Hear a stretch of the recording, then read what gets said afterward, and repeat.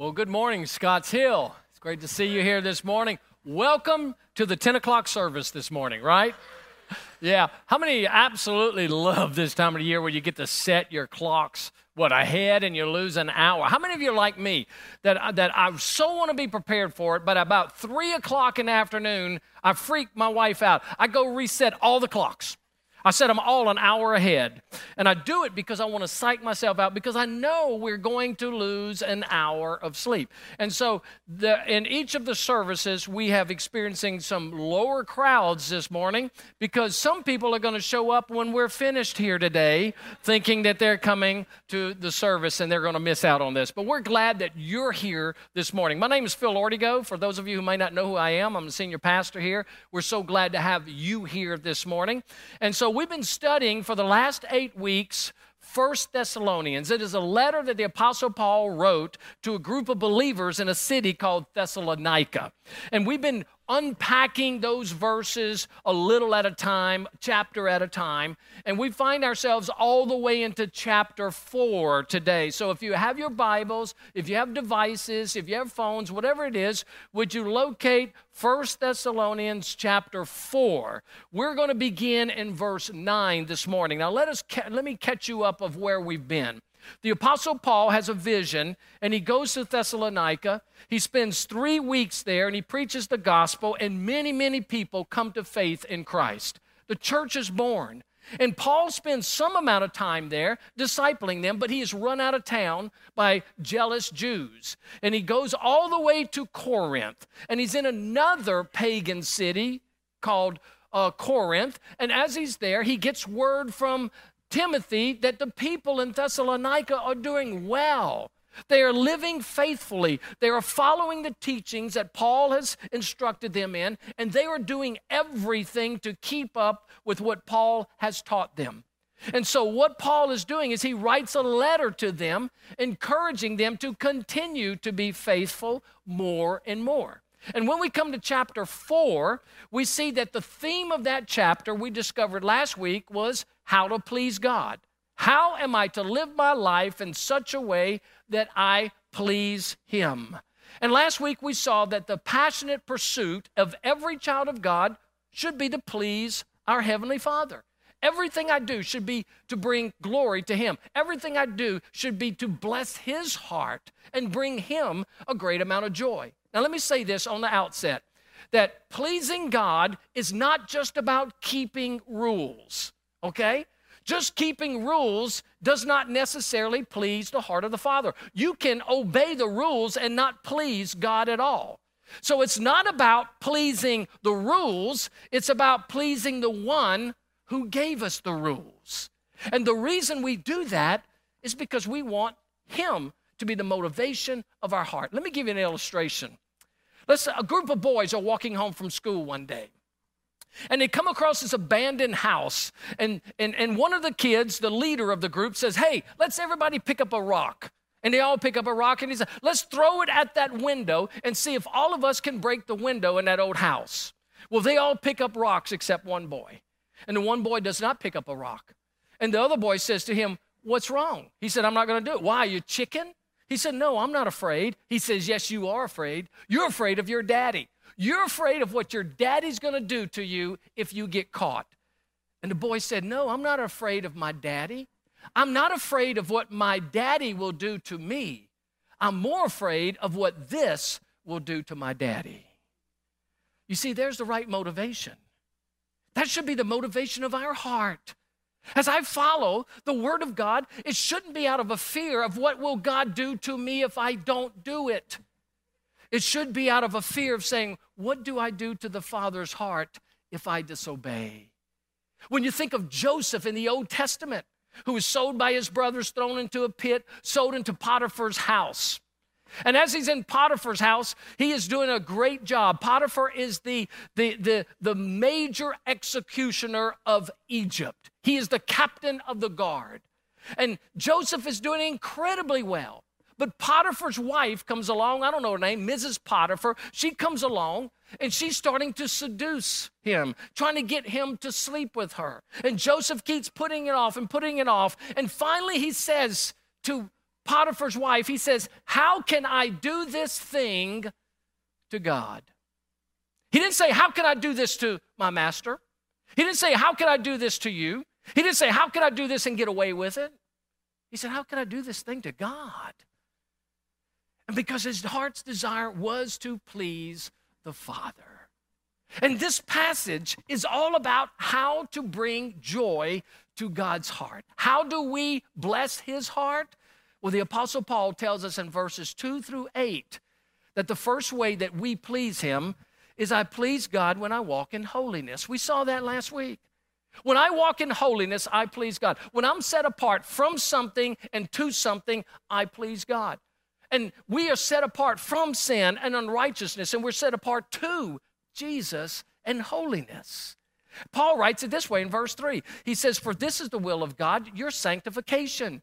We talked about that last week. And the word sanctification is a big word, but here's what it means. It is the process, it is a daily process by which the Holy Spirit uses all things in my life to make me holy like Jesus. He uses all things, frustrations, temptations, difficulties, joys, people, all things to make me like Jesus. And last week we saw the Apostle Paul said that we are to walk in holiness, and he says to abstain from sexual immorality. Now, I want to encourage you, if you were not here last week, go online and watch that. It's an important message for married couples and singles and parents and grandparents and teenagers and college students. It's very significant. But here's the point, that in all that I do, I should be set apart for the glory of God. In what I read, it should be set apart to please the heart of God. What I watch should be set apart to please the heart of God. What I do should be set apart to please the heart of God. And when I walk in holiness, nothing blesses the heart of the Father more than when I walk in his character and in his truth and in his grace. That's what Paul taught us. But today we're going to look at the next two ways that we please God. Not only do I walk with him in holiness, but in verses 9 through 12, the Apostle Paul gives us two other ways that we bless the heart of God. Beginning in verse 9, he says, now concerning brotherly love, you have no need for anyone to write to you, for you yourselves have been taught by God to love one another. For that indeed is what you are doing to all the others throughout Macedonia. But we urge you, brothers, to do this more and more, and to aspire to live quietly, and to mind your own affairs, and to work with your hands as we instructed you, so that you may walk properly before outsiders and be dependent on no one. Would you join me as we pray together? Father, thank you for the truth of your word. Thank you, Father, that what we've just read is your very breath. And Father, as we look to unpack these verses, I pray that you would empower me as I teach these things. And Father, you would equip our hearts to hear and to listen and to obey. Thank you, Father, in Jesus' name, amen. Here we find the Apostle Paul gives us two additional ways that we are to please God. He begins by saying, I please God when I walk in holiness. But here's the second thing he says. I please God when I walk in harmony with other believers. You see, he moves from the vertical to the horizontal. He begins with my relationship with him, and that's where it always begins, where I seek to please him. And as I'm walking with him in holiness, then it spreads out to the horizontal. Then I am to walk with other believers in harmony. And this is the way he says it. He says, now concerning brotherly love, you have no need for anyone to write to you, for you yourselves have been taught by God to love one another. For that indeed is what you are doing to all the others throughout Macedonia. But I urge you, brothers, to do this more and more. 2 times the Apostle Paul commends them. He commends them for doing these things well. 2 times in this passage he says, do it more and more. But there are 4 things that he lays out for you and me to do, how we can love one another that produces harmony.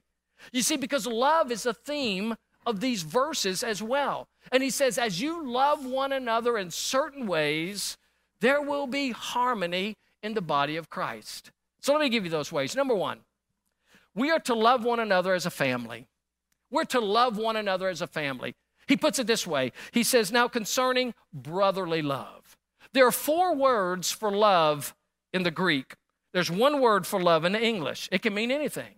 I love my wife. I love my dog. I love my car. I love my truck. I love hot dogs. You know, it goes on and on and on. And it means all those things. But in the Greek, there are 4 words. There's eros, which means romantic love. It never appears in the New Testament. And then there's storge, which means family kind of love. It's a love between a parent and children. And then there's phileo, which is a brotherly kind of love, a brother and sister love, which is related through a blood relationship.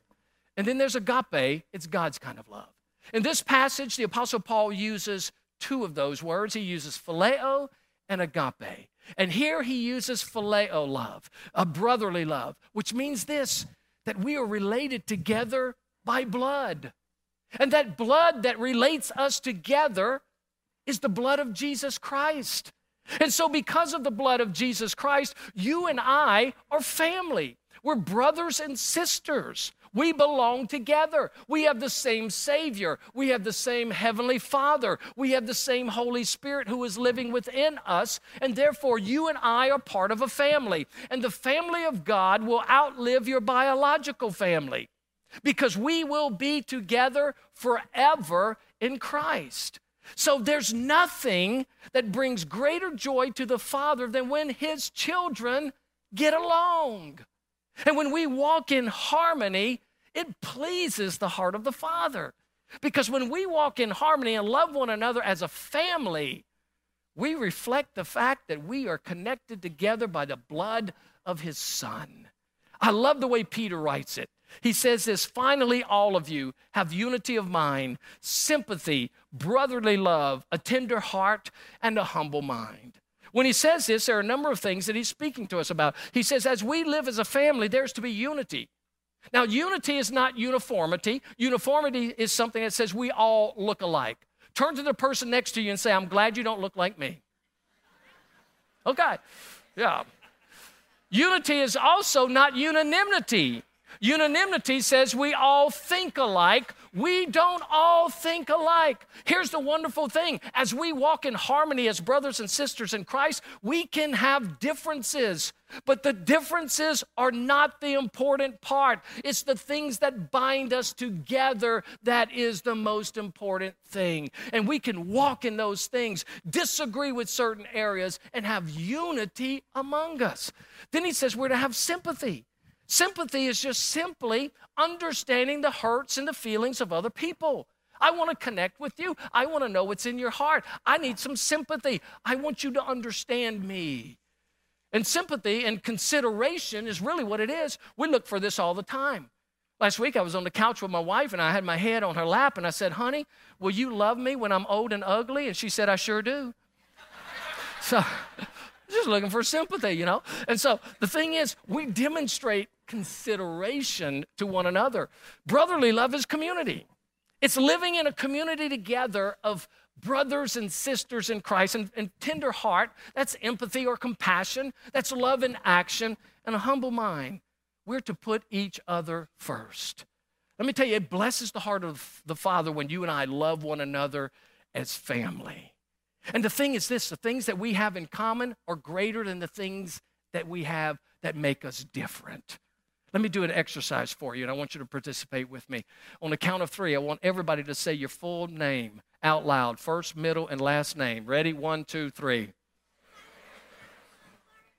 That was clear. All right. On the count of 3, I want you to say the last church you attended before you came to Scotts Hill. 1, 2, 3. Some of you have really long church names, huh?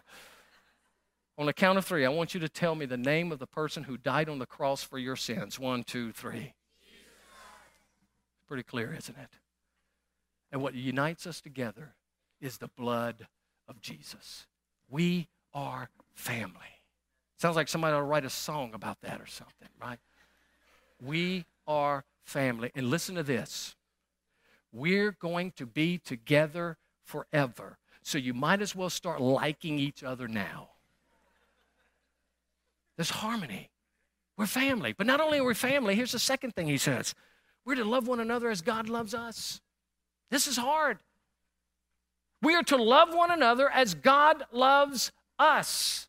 And I love the way Paul puts it. He says, for you yourselves have been taught by God. You've been taught by the Spirit of God to love one another. Now, the last verse, he uses phileo, which is brotherly love. This is agape. It's God's kind of love. In other words, you and I are to love one another in the way that God loves us. I love you in the way God loves me. And that's what we're called to do. I love the way John puts it in 1 John. He says, in this is love, not that we have loved God, but that he loved us and sent his Son to be the propitiation for our sins. Beloved, if God so loved us, we also ought to love one another. Now, I want you to notice a few things. God is the one who takes the initiative in this love relationship, doesn't he? God loved you first before you loved him. And we are to love one another, take the initiative in loving one another in the way that God has loved us. How has God demonstrated his love? He sends his Son. Jesus comes in full submission to the Father. Jesus comes and sacrifices his life. Jesus comes with sincerity of heart. When we love one another, we are to love one another the way God loved us. We walk together in submission to one another in a fear of Christ. We walk together in sacrifice, putting others first. We walk together in sincerity of heart, which really means without cracks. There are no flaws. We walk in those ways. And when we live that way, the love of God is manifested in our hearts and our lives through this body. Wow, if we love the way God loved us, there would never be any conflicts. There would simply be submission and sacrifice and sincerity. Robert Coleman has a book called Written in Blood. And he tells a true story about a little brother and a sister. The sister was a little bit older than the brother, but both the sister and the brother contracted a rare blood disease. And the little boy overcame it. He got over it. But his sister, his older sister, didn't. And she was getting sicker and sicker and sicker. And the doctor finally came to the little boy, and he said to him, he says, your sister is very sick, but there's one thing that will help her. If you would give her your blood, then she will be cured. And when the doctor said that, the little boy immediately dropped his head. And he just started quivering and shaking. And he started crying. And then he looked up at the doctor. He said, will it save my sister? And the doctor said, yes, it will save your sister. He said, okay, then let's do it. The day came, put him in the bed. She was in the bed next to him. And they were beginning the procedure. They connected the tubes to his arm, to her arm, and he's laying there perfectly still. He's not moving. And he's just watching the blood flow out of his body. He's not moving a muscle. Then when the procedure was over, the doctor said to the little boy, he says, okay, it's done. You can get up. And the little boy asked this question. He said, when's it going to happen? And the doctor said, what are you talking about? He said, when am I going to die? And the doctor realized that little boy thought he was giving all his blood for his sister. And he thought he was going to die. That's a great picture of sacrificial love. And you and I are to love one another the way God loves us. And that produces a harmony that blesses the heart of the Father. Here's a third thing. We are to love one another as one church. We're to love one another as one church. Paul speaks about this model church in the Thessalonians. He says, for that indeed is what you are doing to all the others throughout Macedonia. Here's what Paul is saying. You guys are not only loving each other, but you're loving all the churches. Your love is not staying within the walls of this local congregation. It is very clear that you guys have a love for the big C, for all the churches. For it was the people in Macedonia that they were helping the Philippians. The Thessalonians were helping those in Philippi. They were helping those in Berea. It was this group of people in Thessalonica who spurred the people on to give an incredible offering for the suffering people in Jerusalem. They had a heart for other churches. Here's what they understood. Their role was not to compete with other churches. Their role was to complete the mission of other churches. There was no competition at all. And that brings great joy to the heart of the Father, because the entire body of Christ, many churches, are honoring God. Let me say this. No church is an island in its community. No one church. Because what God does is he plants outposts of the kingdom all throughout the community. And every church is to be a kingdom outpost. And every church is to be sharing the gospel. And every church together should be completing one another for the fulfillment of the preaching of the gospel and the saturation of the gospel in every community. That's what we're called to do. We're called to work alongside other churches. I get so tired of hearing people complain about other churches. Now, it's one thing if they're not preaching the gospel. I understand that. But if there are gospel-centered churches all around us, we should celebrate with them. Let me ask you this question. How would you feel if the church down the road all of a sudden began to experiencing the power of the Holy Spirit and he is falling on that congregation and lives are being convicted and changed? Would you celebrate with them, or would you become suspicious of them? How about the church down the road? They're experiencing great growth in their youth ministry, and all of a sudden they're reaching all of these students. Would we celebrate with them or become jealous of them? How about this? What about church plants that we send out and that we commission and we bless, and they go out and they start growing and they get bigger than Scotts Hill and their influence becomes wider? Do we celebrate or do we become jealous? See, all those things would grieve the heart of the Father. But as we walk together, here's where harmony is. It's not only in these four walls. It's all through our community. Because I want to tell you, God is not only working here. He's working around the world constantly in congregations everywhere. So when you came here this morning, most all of you drove past the church to get here. Some of you are going to drive past numerous churches tomorrow to go to work, to go to school, to go shopping, to drop the kids off and go work out. Whatever it is that you're doing, you're going to pass multiple churches. What would it be like? What would it be like if every member of Scotts Hill tomorrow drives past churches and you pray that God would raise up godly leadership? That you would pray for the pastor that he would be bold and he would speak the truth. That you would pray for the students that are going to that church. That you would pray for the outreach of that church. That you would pray God's Spirit would so fall on that place that anybody within the vicinity would be coming to faith in Christ and gloriously saved. What would happen if we all do that? I believe that we would be blessing the heart of the Father, because it's his bride. And so we're called to go way beyond right here. Here's the last thing. He talks about that there's one body, one Spirit, just as you were called to one hope that belongs to your call. One Lord, one faith, one baptism, one God and Father of all, who is over all and through all and in all. Who's the all? Other believers. Praying for them, upholding them, working together as gospel outposts for the glorious redemption of our world. Fourthly, we are to love one another more and more. More and more. Do it more and more. He says you're to go beyond this. In verse 10, he says to them, brothers, do this more and more. In verse 1 of chapter 4, do this more and more. What he's saying is this: you guys are doing a great job at it.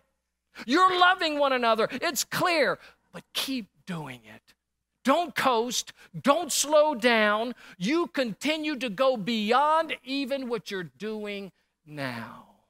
And I would say this to Scotts Hill: it has been easy to pastor this church for 26 years because there is a great sense of harmony among us.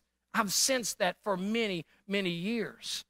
And this is the opportunity for us to go even further, to go even deeper, and to love even broader than we have ever loved before. Because I'm going to tell you, listen carefully. Harmony pleases the heart of the Father. But a harmonious church is a powerful church in its community. When you and I are walking in holiness and we are distinctively different from our culture, and when you and I are walking in harmony with one another, then it is an attractive thing to the world. And they want to know, what is it that's making a difference there? But I want to tell you, a church that lacks harmony never impacts its community. Never. Because why would anybody want to go there? I was in a hospital one day, got in an elevator. 2 nurses walk in. This one nurse looks at the other one, and she just says, "Do you go to church?" And the nurse said, "Nah, I don't go to church. I don't even have a church." And this girl over here says, "Good, you ought not, because I hate my church." I mean, this is a nurse. I hate my church. I hate my pastor. I hate the music. I hate everything that they're about. And she just went on and on and on. And this poor girl over here is probably thinking, well, that's probably why I don't go to church. The doors open. They walk out. I couldn't help it. I walked up to the girl that was doing it. I said, "Can I ask you a question?" She said, "Yeah." I said, "You don't go to Scotts Hill, do you?" She said, "No." Here's what I wanted to say. Well, don't. Can you see how dangerous and disastrous that is? But when a church walks in harmony, the heart of the Father is blessed and the community is impacted. So I am to walk in holiness before God. I am to walk in harmony with other believers. But here's the third one. I love this one. I please God when I walk in humility with non-believers. I bless the heart of the Father when I walk a humble life before non-believers. I'm going to tell you something. There's something that's ugly about an arrogant, boastful, self-righteous Christian. Nobody wants to be around that person. But when we live in humility before people who don't know Christ, what a wonderful picture and an opportunity for gospel conversation. Paul says it this way in verses 11 and 12. He says, "And to aspire to live quietly, and to mind your own affairs, and to work with your hands as we instructed you, so that you may walk properly before outsiders and be dependent on no one." There were a group of people in the church in Thessalonica that were a pain. They were creating all kinds of problems. They were involved in everybody's life. They were what Paul called busybodies. They're running around talking about everybody, and they're not doing anything. Some of those believers may have misunderstood Paul's teaching in the second coming of Jesus. We know that he taught them that because we see that in 2 Thessalonians. And so Paul had taught them that Jesus was going to return. And some of these Christians may have been overzealous. And we know this, they quit their jobs. They gave up everything.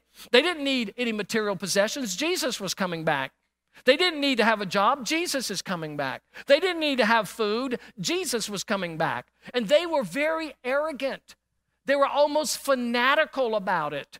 And they had created tension in the church and a poor testimony outside of the church.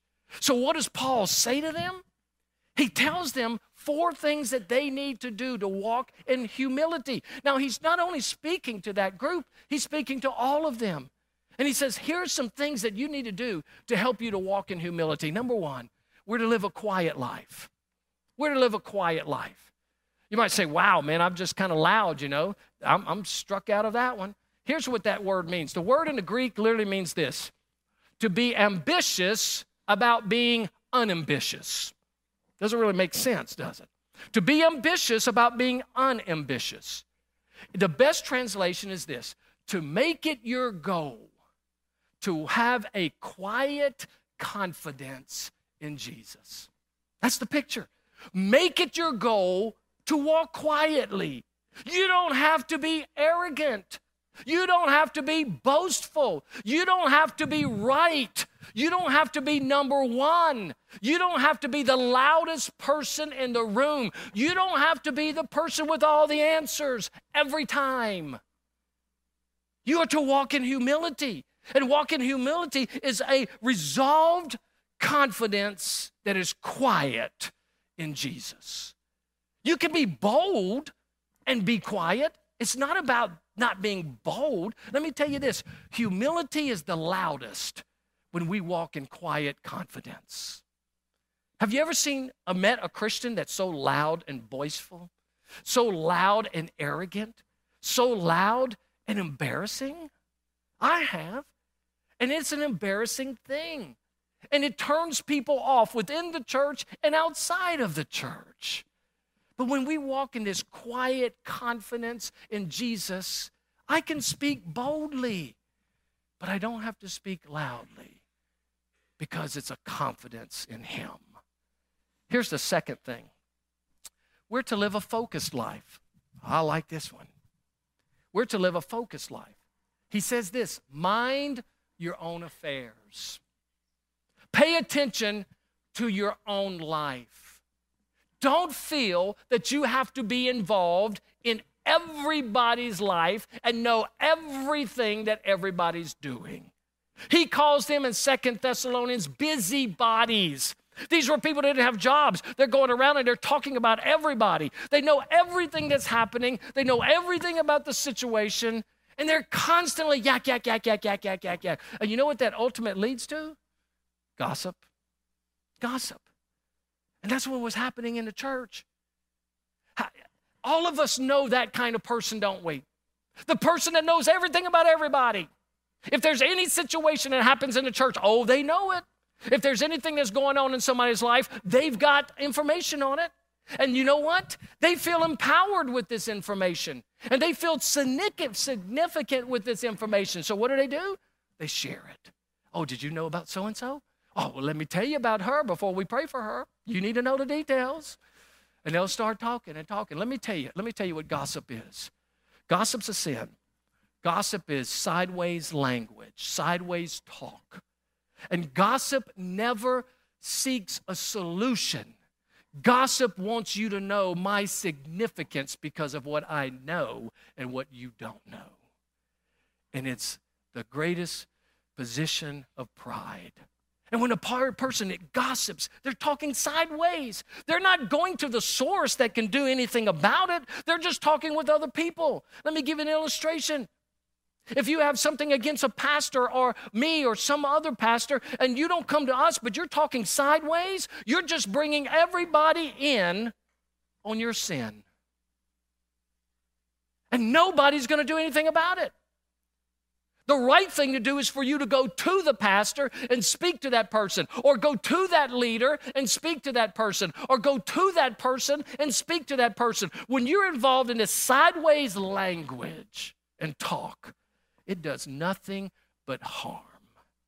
Let me tell you how you overcome a gossiper, okay? If somebody comes to you and they say, oh, did you hear about so-and-so? Oh, I got to tell you about her. Let me tell you what's going on. No, stop right there. I don't need to know that information. Here's what we're going to do. We're going to pray for them, and you're going to lead us. We're going to pray for them right now, and you're going to lead us. You shut a gossip down when you do not give it a second. And you put it in a right perspective when you say, we're going to the Lord. Because he's the one that can do something about it. And when a person says, man, every time I tell people stories, they ask me to pray. Well, get the hint. There's a sign there. And it's a sin. And let me tell you, people in the church and outside of the church, nobody likes a gossip. So what he's saying is this: be focused. Live a quiet life. Be focused on your own walk. And give attention to how you're living. Now, that doesn't mean we're not concerned with the brother or sister who may be in sin, but I go to them and I talk to them. I don't tell everybody else. So we can have prayer requests. Thirdly, we are to live a responsible life. He says, work with your hands. Manual labor in Thessalonica was seen to be something that was absolutely detested by the Greeks. They did not believe in manual labor. Manual labor was for the slaves. But Paul says, work with your hands. Set an example among the people there. Work with your hands. Be a hard worker. Because many of these people were quitting their jobs. And you know what they were doing? They were relying on the church. They were relying on people outside of the church to feed them. And they were leading a horrible testimony before the Lord and before lost people. You know, there's nothing worse than a lazy Christian. There's nothing worse than a Christian that's always trying to get the easy way out, that's always trying to get out of work, that's always trying to take the easy path, that's always trying to find a way where they don't have to do anything. There's nothing worse than that. Here's why. The Apostle Paul says this, whatever you do, do as unto the Lord. That means this, whatever you do it as though you're serving the Lord Jesus, because you are. I believe this. I believe Christians ought to be the hardest workers. I believe we ought to be the most diligent athletes on the field and on the court. I believe we ought to work harder than anybody else. I believe we ought to be the best students, applying ourselves because we're doing it unto Jesus. I believe we ought to be the best workers on the job. I believe we ought to be the best examples of people around us. All of us have worked with believers who have tried to get out of work. And if that upsets you, can you imagine what it does to the unbeliever? We're to walk responsibly. When I was going to college, I had a job doing sheet metal. And I did sheet metal for 10 years. And one day I went to my boss, Mr. Henry Rathke, and I had learned this principle of working as unto the Lord. So I sat him down. I said, Mr. Henry, I want you to know something. That my goal is to make you as successful as I can working for you. He said, you want a raise? I said, no, I don't want a raise. Here's what I want you to know. You're my boss, but Jesus is my master and my king. And I'm working, first of all, to please him. And if I work to please Jesus, then you become the beneficiary of that obedience. And I'm going to do everything I can to make you successful. When I was going to college, I had a lot of difficult time matching my schedule to work. And he one day came to me. He says, Phil, I know that you're not getting enough hours, but here's what I've got for you. He gave me a key to the building. He said, here's the key.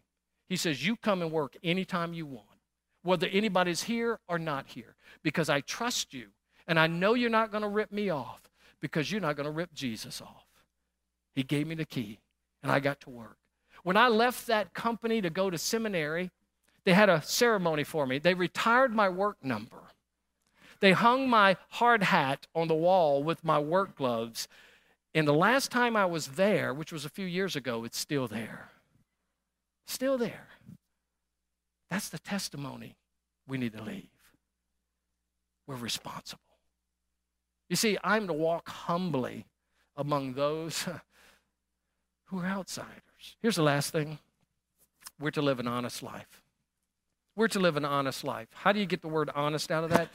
The word walk properly literally means honestly. It means becomingly. That you and I ought to be the most honest people on the job. You and I ought to be the most honest people in school. We ought to be the most honest people with respect to the government. We're to be the most honest people that we can. Why? Because I'm seeking to please the heart of the Father, number one. But secondly, it is a humble approach before those who are outside. Let me just say this. We should live our lives in such a way that our lives demand an explanation from the lost world. I am to live my life in such a way that they want to know what's different. This past Friday, Chris and I went to Sherwin-Williams, which is right down here in Ogden on Market Street on the left. We pulled in Sherwin-Williams. We were looking at some little splotches of paint, and we wanted to see what we have a project that we're working on. And while we were there, the two guys that were working behind the counter were having a conversation about another person. Now, I don't know who the person was. They never said his name, but he was a Christian. He was a believer. These two guys were not believers. And we're sitting there listening to this, and we're just smiling. We're looking at each other. I'm thinking, I wish I knew who that guy was. One says to the other one, he says, man, that guy is straight, isn't he? I mean, he's the real thing, isn't he? And the other guy says, yeah, man, he lives by that book. He is always quoting scripture, and they're going on, and they're talking about the integrity and the honesty of this believer. Then this one over here says, yeah, man, he even told me that he's going to wait until he's married to have sex. And this guy over here says, well, man, that's good for him. It won't work for me. But you know what? Man, that is incredible. And I'm sitting there thinking, man, I wish I knew who that guy was. Anybody here work for Sherwin-Williams? Because that guy left a testimony that demanded an explanation of what's different. We please the heart of the Father when we walk in holiness. That's that vertical. We please the heart of the Father when we walk in harmony. We please the heart of the Father when we walk in humility. So let me ask you these 3 questions in closing. Number 1, what passions are keeping me from a holy life before God? What passions are keeping you?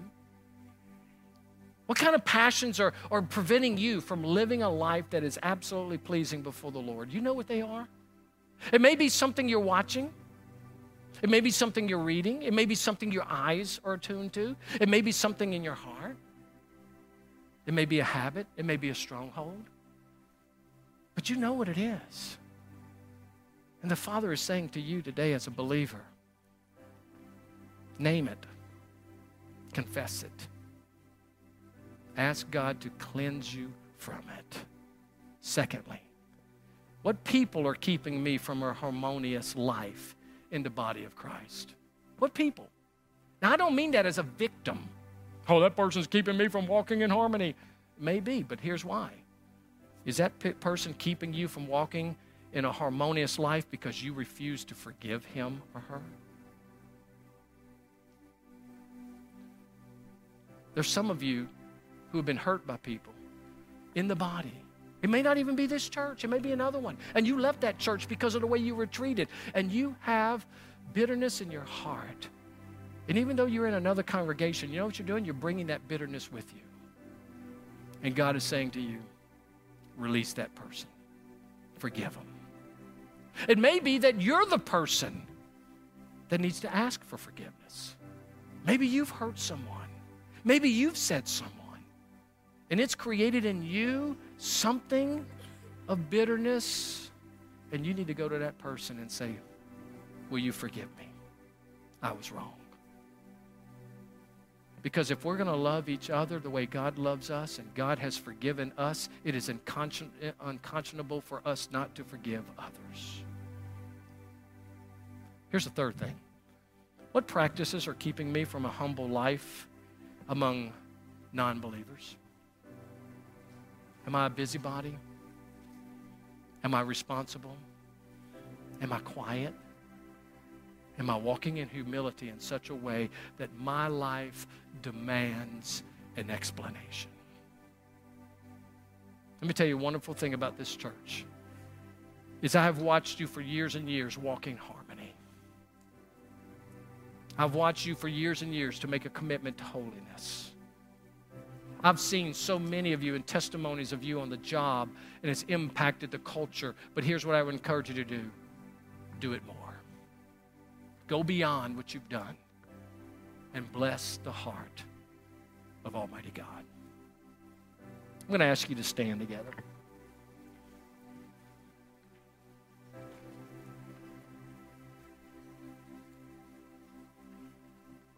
I want to lead us in a prayer for Scottsdale, that we would be the kind of church that pleases the heart of the Father in all things. Father, we thank you for your word today. We thank you for the simplicity of it. So simple. Holiness and harmony and humility. Father, I pray that you would make us a people of holiness. That the one thing that would stand out about Scotts Hill and this community is that we seek to please you. Father, I pray that you would make us a people of harmony, that we would love one another and love the other churches in our community. And Father, we would be committed to one another in the way that you were committed to us. And I pray, Father, for our humility, that we would walk carefully in this world with non-believers. And Father, they would see our lives in such a way that our life demands an explanation. And we have the opportunity to share the gospel. Father, would you make us that kind of people?